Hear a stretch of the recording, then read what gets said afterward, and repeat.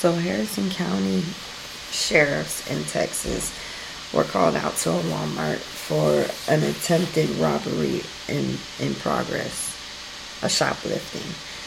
And this happened around 10:30 p.m. on a Sunday in the 21,100 block of Kukendall Road. I don't know how to say it, but I'm assuming that's about how it sounds like it's said. The subject, there was one inside the car and one that jumped out the car and started shooting at the cops. And the cops returned fire. They hit the suspect that was shooting at them, and he was pronounced dead. The other individual that was inside the car, he ended up fleeing after the other suspect was shot to death. They said there was another black SUV that might have came with them that had two suspects in there. They were apprehended a few minutes after the incident. They questioned them, they cooperated, and they let them go. I don't think they could pin them to the incident. Apparently the guy that was shot, he's robbed this store before. He's taken stuff from them.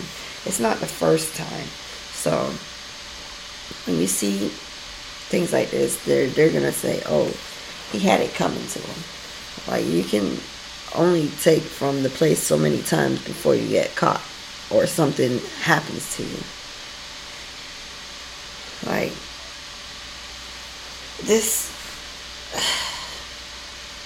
I want to know what he stole, first of all. Because most of the time when they steal stuff, it's unnecessary stuff. So, was he stealing food for kids? Or was he stealing electronics to sell? Like he was a drug addict or something. Like, these details are important to me. Because if he needed food for the kids, like, there's somebody out there that would have gladly helped him. Some people not so much, but there's somebody that would have helped him with getting food for the kids. Not if you're just stealing just because you want stuff. So let me know your thoughts and comments below.